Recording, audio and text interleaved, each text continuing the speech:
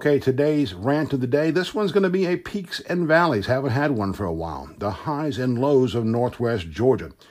Valley to the sudden concerns about a housing situation here in Rome and Floyd County. Pardon us, but wasn't the never-spoken impetus of separating economic development from the Chamber of Commerce rationalized, if you want to call it that, by the belief that by doing so, we would give people time and resource to promote both at 100%. That is, 100% chamber focused, 100% economic development focused. At least that's how one of the two architects of the separation justified it to us in a recent conversation. Okay, so why then is economic development stepping into the housing area when we're breathlessly been told for the last 2 years that industrial development needs more focus? No, instead, please focus on securing new employers first. This is not a chicken and the egg thing, at least not until some of those chickens, i.e. new employers, start dropping some eggs, i.e. jobs that can't be filled by the current labor force, which already lives here. We don't understand this one. Next up, Valley to the coronavirus hysteria from the weekend. Valid reports were circulating that some of the cruise ship passengers that were touched by this deadly disease would be quarantined in Anniston, just 56 miles from Rome's city limits. Politicians from our neighboring state were tripping all over themselves on Sunday to assure residents there and here that it won't be happening after all. You'd think it must be an election year or something. Valley to the new lows in the 14th Congressional District race. This one had to do with a Canton area funeral on Saturday, campaign signs, and enough, quote, he said, she said, quote, post on Facebook to choke the internet. You can decide who's right or wrong on this one on your own. And what's particularly interesting, Canton is way outside this congressional district. Why is it even an issue?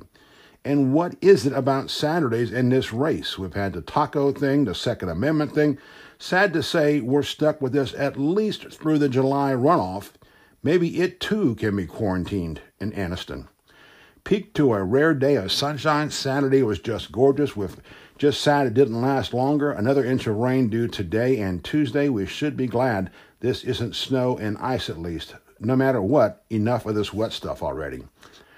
Peak to the friends who really care.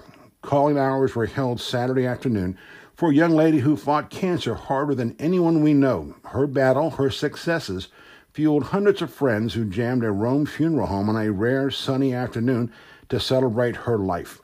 The photo collage was stunning, from the kid on the toilet seat picture that every parent has to a two-finger, shall we say, salute aimed at the dreaded disease known as cancer. It was most appropriate for this service and particularly for this young woman. Her parents' message on the pamphlet shared with those assembled at the funeral home underscored that. They recalled how they thought she only had a few months to live when first diagnosed more than a decade ago. They were extremely grateful for 10 extra years, even with crushing lows, but incredible, incredible highs. Valley to the year 2020, as we stated last week, it already has been a rough one, and that includes the young lady we just talked about in the previous rant. Little did we know we'd learn of two others also facing very tough times. Enough of this already as well. And peak to the not-so-early talk about linking Broad Street and new East Bend Shopping Center on Turner McCall. There's a belief that regional shoppers drawn to the new restaurants and retail off Hicks Drive will likewise venture to Broad Street as well. We support efforts to perhaps co-brand the two and also urge city leaders to develop some sort of a trolley system to shuffle customers both from East Bend to Broad Street and vice versa, especially on weekends. And Valley to us for a typo that spawned an internet storm on Saturday. Yep, we typed fly, F-L-Y, when we should have typed flu, F-L-U, in a story on Saturday morning. By day's end, the comment section was filled with 90 or more references, pictures from the Fly movies, posts chastising us for making a typo when their own post had spelling and grammatical errors in them. We fixed the typo, and then we deleted the Facebook post after 15 hours. Not from embarrassment, thank you. It was a safety precaution on our part after realizing that nearly 90 posts were generated by something so stupid. Yes, we messed up, and we caught another one just before posting it today. So yes, it happens, unfortunately. Just remember, we weren't the ones who camped out in front of a keyboard on the nicest day in weeks to blabber about a typo. Those offended, take note. Your subscription refunds are in the mail. That's spelled M-A-I-L, period. This is John Druckenmiller with HometownHeadlines.com, inviting you to stick around for our first soundbite following this update. As always, continuing updates today on HometownHeadlines.com. John Druckenmiller saying thank you for your time today. We open and we close with the stylish renderings of Funky Druck from the Funky One himself, Harry Musselwhite.